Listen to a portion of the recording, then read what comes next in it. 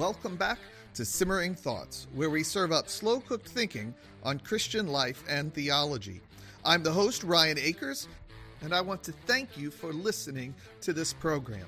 This season on Simmering Thoughts, we are looking at discipleship. Specifically, we're looking at how the book of James helps guide someone on a discipleship journey. How are we shaped by the text? How does the text challenge us and move us forward toward growth in Christ? So sit back, settle in, and enjoy this episode of Simmering Thoughts.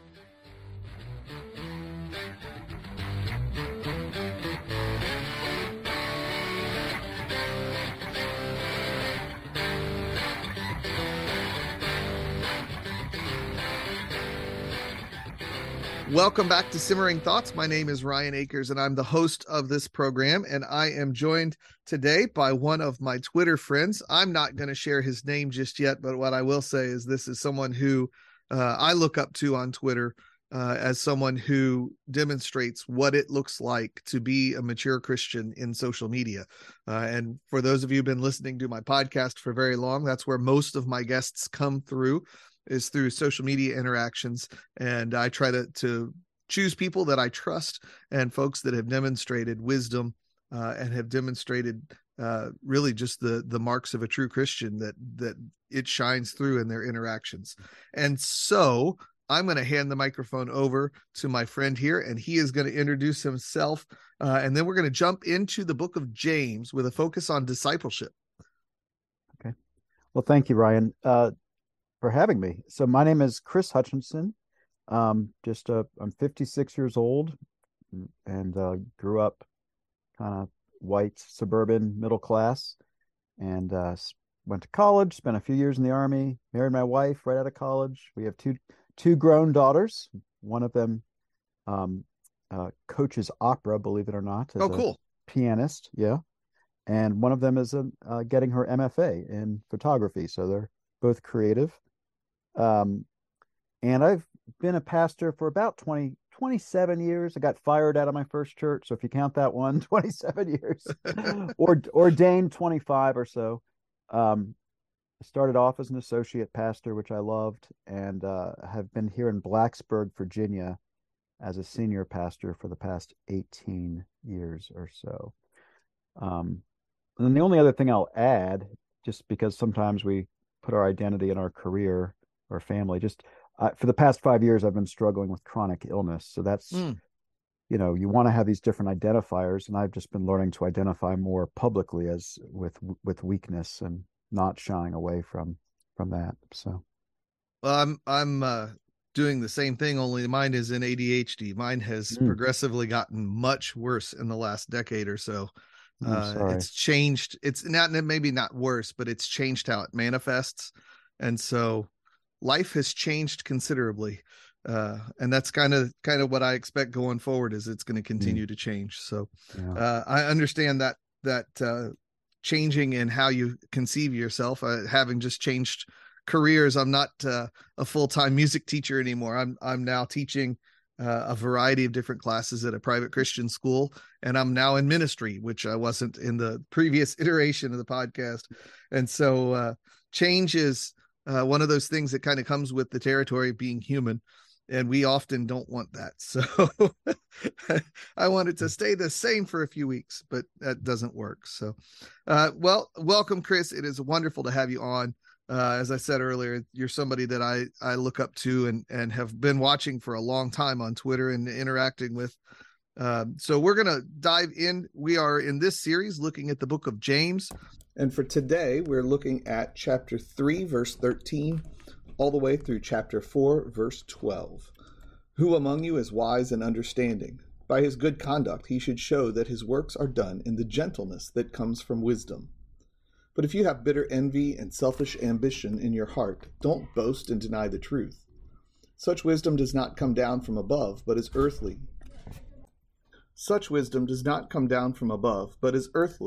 Unspiritual, and demonic. For where there is envy and selfish ambition, there is disorder and every evil practice. But the wisdom from above is first pure, then peace-loving, gentle, compliant, full of mercy and good fruits, unwavering without pretense. And the fruit of righteousness is sown in peace by those who cultivate peace. What is the source of wars and fights among you? Don't they come from your passions? Don't they come from your passions that wage war within you? You desire and you do not have. You murder and covet and cannot obtain. You fight and wage war. You do not have because you do not ask. You ask and don't receive because you ask with wrong motives, so that you may spend it on your pleasures. You adulterous people, don't you know that friendship with the world is hostility toward God? So whoever wants to be the friend of the world becomes the enemy of God. Or do you think it's without reason that the Scripture says, "The Spirit he made to dwell in us envies intensely"? But he gives greater grace. Therefore he says, God resists the proud, but gives grace to the humble. Therefore submit to God, resist the devil, and he will flee from you. Draw near to God, and he will draw near to you. Cleanse your hands, you sinners, and purify your hearts, you double-minded. Be miserable and mourn and weep. Let your laughter be turned to mourning and your joy to gloom. Humble yourselves before the Lord, and he will exalt you. Don't criticize one another, brothers and sisters. Anyone who defames or judges a fellow believer defames and judges the law. If you judge the law, you're not a doer of the law, but a judge. There is one lawgiver and judge, who is able to save and to destroy. But who are you to judge your neighbor? As we look at this passage, we have a variety of different encouragements that comes from James, as well as warnings. And so what I want to do is just ask a simple question. How does all of this point us toward discipleship? So instead of being necessarily about we think in our current culture so much about discipleship being one-on-one or small groups, but this is discipleship through the word. And so what is it here that pulls us and draws us toward following after Christ more clearly? Yeah, what a great question. I like what you said. This is in the heart of James, and some people believe James is a collection of more or less random wisdom sayings that he strung together without a lot of logic. And I've always taken the view that he was making a sustained argument about the role of faith leading to humility towards others, but beginning with God. So as far as discipleship, everything in this text is about relationships, right? Which kind of like the rest of Scripture, but there's lots of conflict in this passage, and he's directing us one way or the other. You're either going towards peace and humility towards God, or you're going towards pride and conflict and following the ways of the world and the devil. This passage a big dividing line, and so people always have. So as far as discipleship, it's part of being part of a community, and when you enter into conflict, you then have a choice. Which way am I going to go? Am I going to humble myself before the Lord and be raised up by him, or am I going to fight and win and just cause more strife? So it's really a key passage, and everyone can relate to this passage. There's a clear knife edge that's presented in this particular passage, especially right off the start. By your conduct, you show that you have wisdom. And by your conduct, you also show that you don't have wisdom. And the diagnostics that he gives are there's no pulled punches. It's pretty much right there in your nose. Right. And so, if somebody's approaching this in their own private study time, as they are trying to make the transmission from, the engine of the word, how do we get that transmitted into our life?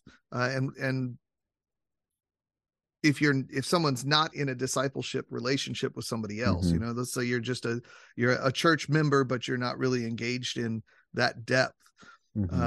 What are the keys in here? Especially, let's look at the chunk there in chapter 3. What are the keys that are pointing us toward being able to diagnose self? Great question. So I think the first very practical thing for an individual is simply to memorize verses 17 through 18. That's it. The same way we'd memorize the Beatitudes or the fruit of the Spirit or the chapter on love in 1 Corinthians 13, I think this is one of those key Christian life passages that ought to be well known and memorized by adults, by children, across the church. We use it often as a confession of faith in our church, actually. Yeah. Not often, but a couple times a year. Yeah. So just letting those verses, the wisdom from above. What is it? What is this? Is this what my life looks like? Is first pure, then peaceable, gentle, open to reason or reasonable. I'm reading the ESV here. Full of mercy, good fruit, impartial. So you don't take sides. So if a friend sins, you tell him it's sin, and even though he's your friend, and then sincere, and then what is that going to look like? So here's you asked, what's the diagnostic? In general, knowing that none of us are perfect, in general, as you look back on your life, is there a harvest of righteousness? What a wake is the way I like. Look at the wake of your life. Is there righteousness and peace, or is there jealousy and ambition and conflict and disorder? That's verse 16. It's also the beginning of verse 4 that follows right off of it. So, if you're not seeing this, if you're not seeing the peace, if you're not cultivating peace, what's the opposite of that? Well, it's wars and fighting. And so it jumps right into, okay, where is that coming from then? So the wisdom, you have that interplay between the wisdom from above versus the wisdom that's not from above, the wisdom that's from our passions and our the war of within ourselves. And it almost is a nod to Romans 7, or at least there's a clear nod to be made there if you were teaching this or preaching it, to have that war that's waging within us. Well, that is Romans 7 in a nutshell. And so we have all of these things that you're trying to do, and to me, one of the things that shows up is the selfishness.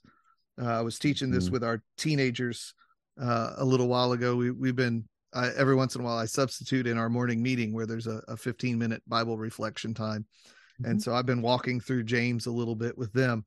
And this passage struck me as so much as you describe what it looks like to follow Christ. It's a putting off of self. It's that selfishness. All the descriptors that we have, the fruit of the Spirit, every one of them is outward focused. We go look at this. Every one of these is an outward focus rather than an inward focus. And it's relational rather than selfish. And you look at the other stuff, and what is it? You look at chapter 4 there, our passions are waging war within us. We desire. So that's a selfish thing, and we don't get it. Then we murder and covet because we can't have the thing we want. And so again, that's trying to draw everything within ourselves rather than to push out into others. That's right. Yep. Yeah, that's very well stated. You're thinking about yourself. And if you're thinking about yourself, then when there is friction, it's going to cause quarrels because you're not getting your way. But if you're thinking about serving others, then you don't get your way, but you're happy for the other person. And I think the other thing we don't want to just write off, this is the world, the flesh, and the devil. But the wisdom from below, back to chapter 3, verse 15, he says is actually demonic. So just being aware that there are forces around that are trying to cause us to hate one another. And the other way I would apply this is you're doing some self-reflection and some introspection, and you're seeing some friction in your life. Give yourself some grace. We're not in heaven yet. And being sincere is the key here. And Paul says in Romans 12, as much as it is possible with you, be at peace with all men. But you've got to realize some relationships probably are not going to get restored perfectly until the other side of the grave. And that's okay. It's more looking at the general pattern of your life. Yeah. And I think also it's not necessarily this passage reflects individual relationships, but it's also general stance. Especially, we see it on social media constantly. We see it in the daily news as we look at how culture is working right now. And there is a general stance of combativeness, whether you're within the church or those that are standing against the church. There's a combativeness there. One of the patterns that's developed in the last 25, 30 years is we've seen the pattern of the angry atheist is the picture, the stereotype that has come to be almost a shorthand, and that is not a good thing. But we also have a similar thing happening within the church or within those who name themselves among the church, that there's a posture of combativeness rather than allowing that conflict is going to come. They go and try to create the conflict. Right. And that's such a huge difference. That's something that I've had to change in the classroom. This is one of the things I struggle with sometimes, is that idea of, why am I having this conflict? Is this because I'm trying to make myself the center of the room? Or is this because somebody else is trying to take the center of the room? And if it is, am I trying to keep myself there? Right. What right do I have is one of the questions I have. What right do I have to the center of the room right now? Do I have an expertise here? Do I have a position of authority, or am I just one of several people that are here in this conversation? And that's changed the way I approach situations. As a child, my parents used to often point out to me that I demanded the attention of the room, sometimes even before I entered it. That I was the kid who would start talking in the hallway loud enough that everybody knew I was coming in the room, and would always, pull the attention directly to me. And so I'm especially sensitive to that because I catch myself doing it. That's good that you catch yourself. That's good. Yeah. Right. One of the questions I wanted to ask is in terms of your own discipleship. So not just in a general sense, but in a very personal sense. How has this passage has it driven your discipleship individually, either over time, or if there's just a short time period, a particular set of events that you want to relate, something like that? Yeah. So, I mean, you've already touched upon it. As a pastor, I deal with people's lives and family messes and conflicts and disappointments. And really, this chapter 4, verse 10 is the key. Humble yourself before the Lord, and he will exalt you. Or up to verse 6, quoting Proverbs 3, God opposes the proud, but gives grace to the humble. So just constantly telling them to die to themselves. Life is hard. They're not going to get all their passions fulfilled. They're not going to get all their desires fulfilled. The recognition at work, literally sometimes physical needs, the health that they necessarily or think they want or need. So even though you're in conflict with others, your primary relationship is with the Lord. Yeah. Constantly lower yourself and say, what can I do to be more like Christ today? And he will exalt you. See, for me, the hard thing is believing that second part of the promise. He will exalt you. And I want it by the end of the day. Right.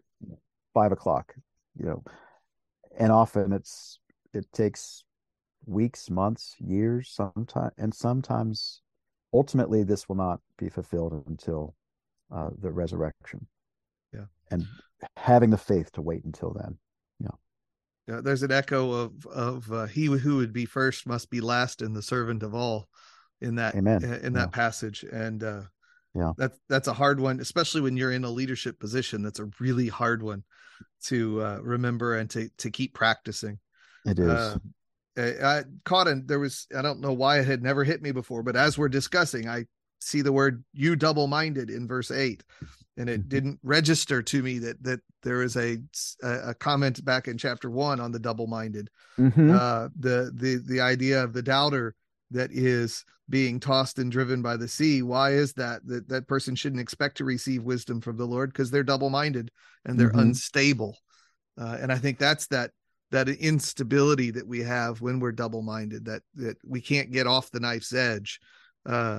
as we're being made whole in Christ, we come off of that knife's edge. And it's the storms that we do hit, we're not driven and tossed by them. We're able to weather them a whole lot more easily. And that just hadn't quite hit before. I don't know why I've even got it underlined here in my daily Bible. And I should have caught that, but at least it didn't. I may have caught it, but I didn't remember catching it. There's a few things like that. And it's one of those passages that there are so many call outs to other places. I think a lot of people hear that in James and they note that he's quoting from everywhere. And that's where that idea you had mentioned, there are a lot of folks that just think it's a hodgepodge. But it's a set order and logic in this that flows from one point to the next. But it takes time to see it. You can't just read it 3 times and think you're going to find it. I've spent a lot of time with James over the years, and it's every time I come through it, there's a connection that I find somewhere else in scripture, whether that's because I've learned other scripture better or because I'm hearing it better with James. Those connections come up. And I absolutely agree. I think don't want to get beyond this text too much, but I think chapter 1, the first 12 verses set the tone for the rest of the book, and the rest of the book is an exposition of those first 12 verses or so. So the other thing is just a thought is I'm also noticing something. So the connection between verse 8 and verse 10 is something preachers don't want to preach. Be wretched and mourn and weep. Let your laughter be turned to mourning and your joy to gloom. So why would we want to discourage people? Well, because we're still in the humiliation process at that point. This is still before the confession of sin. This is while somebody is still double-minded and still worldly and selfish. We don't want them laughing too soon. We don't want them singing joyfully too soon.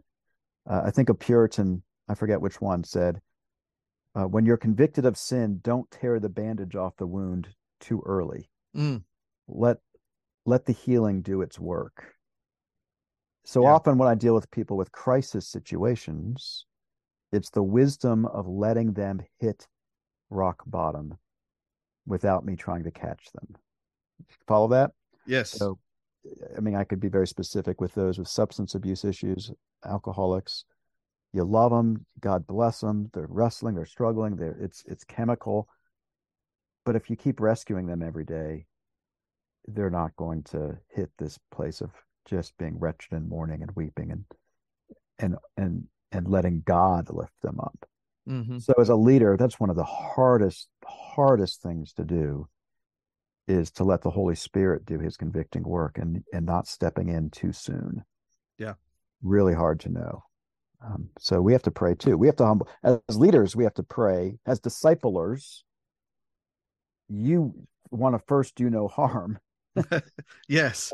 So we have to pray. We have to humble ourselves. Lord, please let me help this person. I don't know. I'm not as wise as I think I am.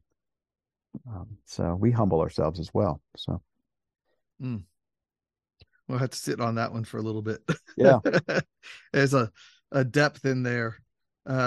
So what I'm going to do is pivot then to a different question. And that is, we talked about how it's impacted in something that has come to you, but I'm curious in what is a way that you have struggled to get through the discipleship process with this passage? What's something that just tripped you up along the way? Share as much as you'd like on that.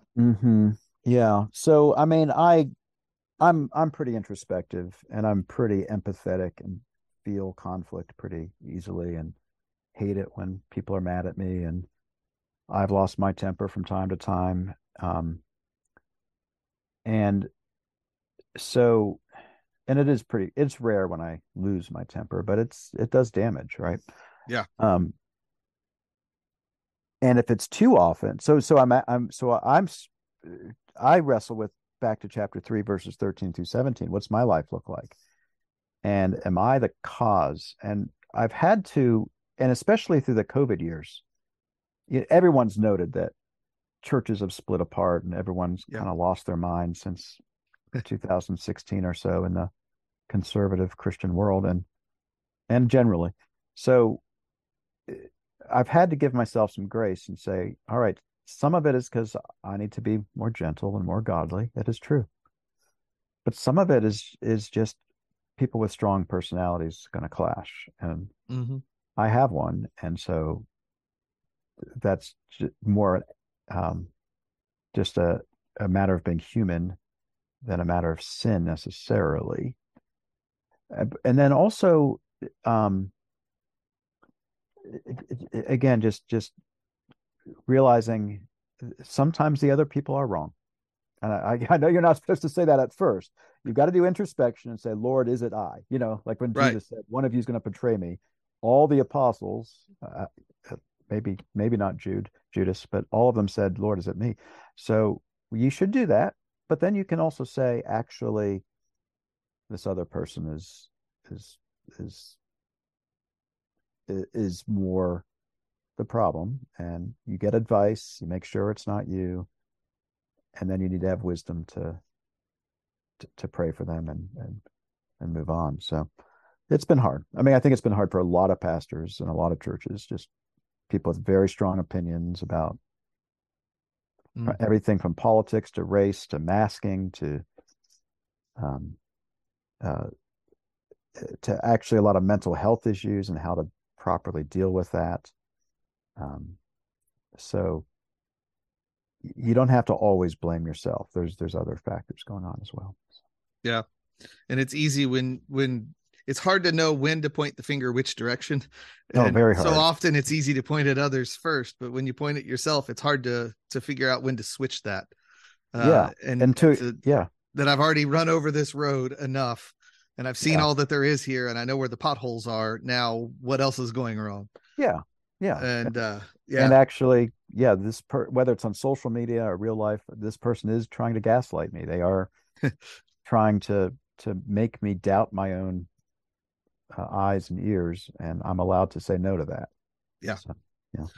Well, that kind of leads me into the what's going to end up being probably our last question, and that's as we approach discipleship, so much of it happens through the process of prayer and the work of the Holy Spirit and how we read Scripture. And so I'm curious in this particular passage and the lists here, and we're probably going to end up repeating some of the road we've already been on, but that's okay. What does this look like in prayer? How can we approach the Lord in prayer, specifically in hopes of growing in discipleship, growing in Christ likeness through this passage? What a great question. And I love it because it's spiritually oriented.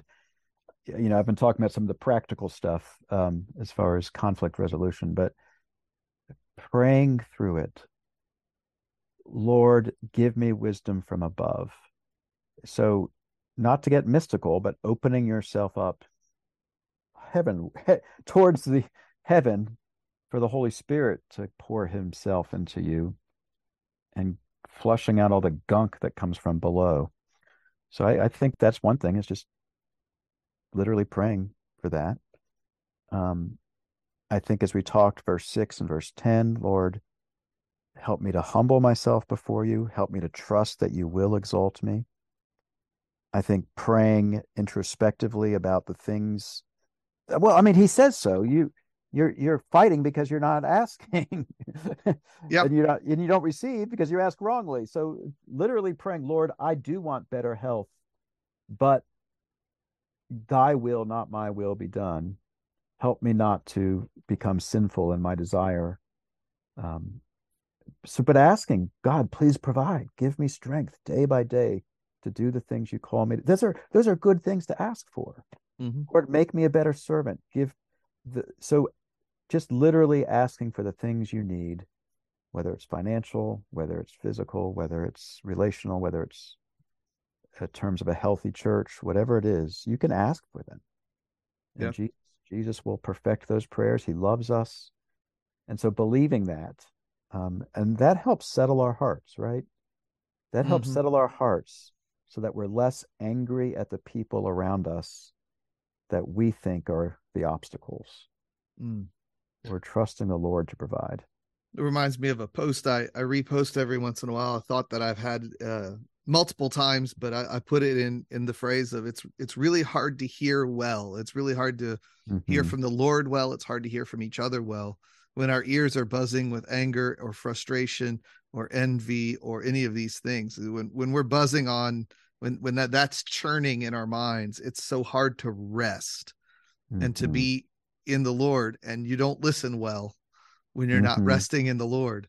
And it's looking at verse 8, chapter 4, verse 8, to draw near to God and he'll draw near to you. That's Amen. Part of that is to rest in him and to seek him.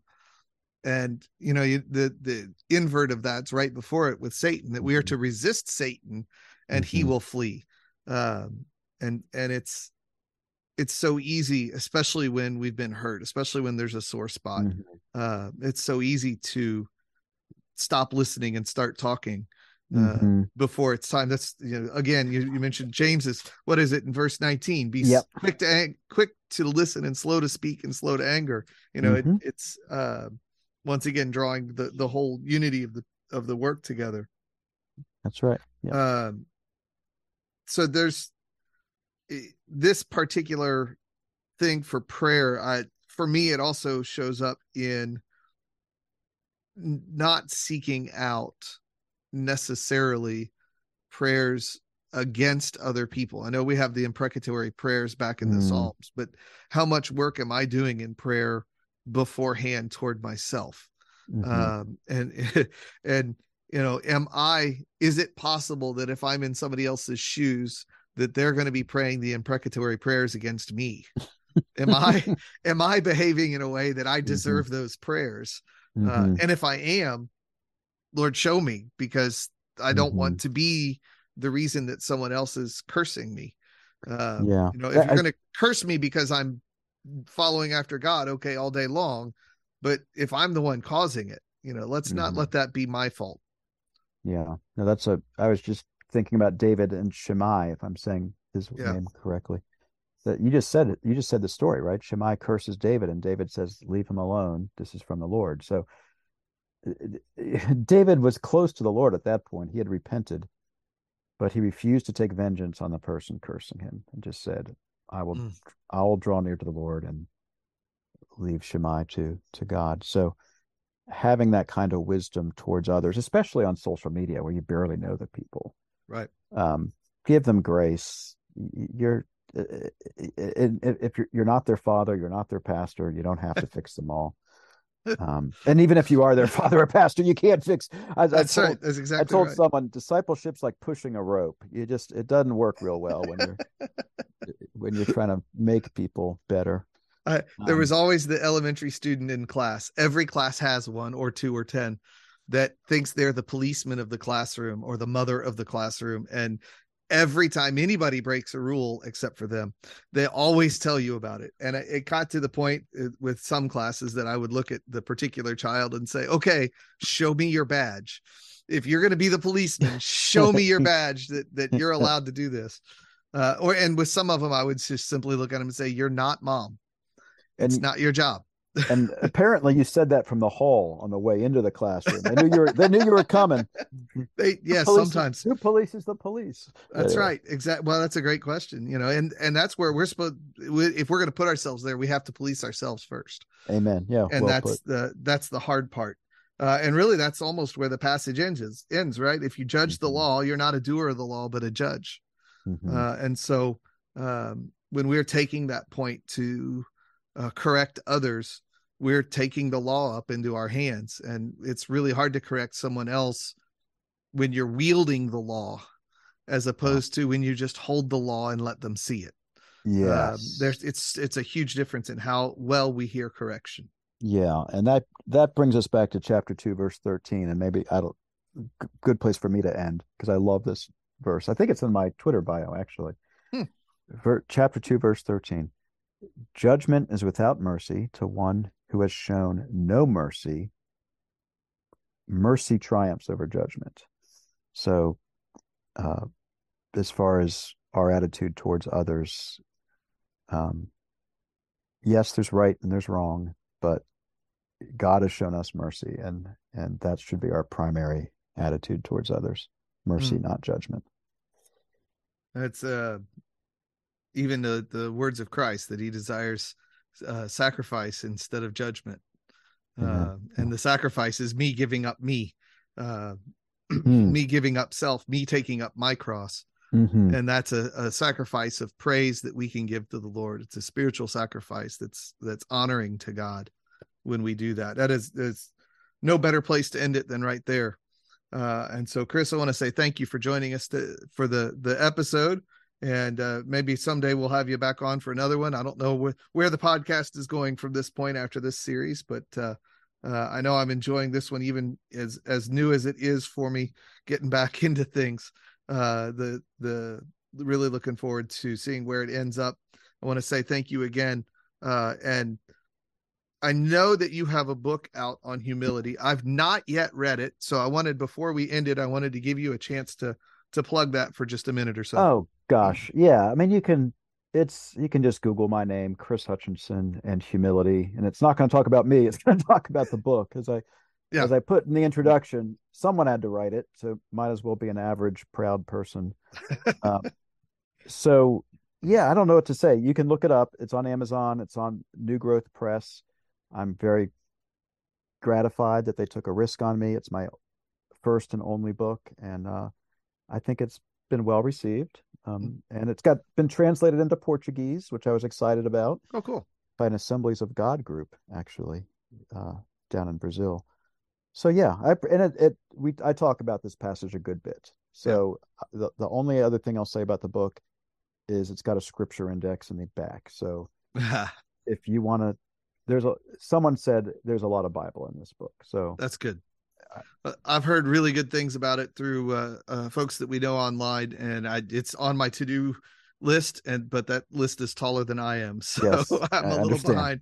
I understand. So it is there. I'm looking forward to it, but I wanted to have a chance for everybody to hear about that. And if you've got some reading time, and the idea of studying humility is something that you would find yourself in need of or interested in, I understand this is a fantastic resource. So encourage you to go check that out. Thank you all for listening to this week's episode of Simmering Thoughts, and we hope you have a wonderful, wonderful day in the Lord. Thank you. Thank you for listening to this episode of Simmering Thoughts.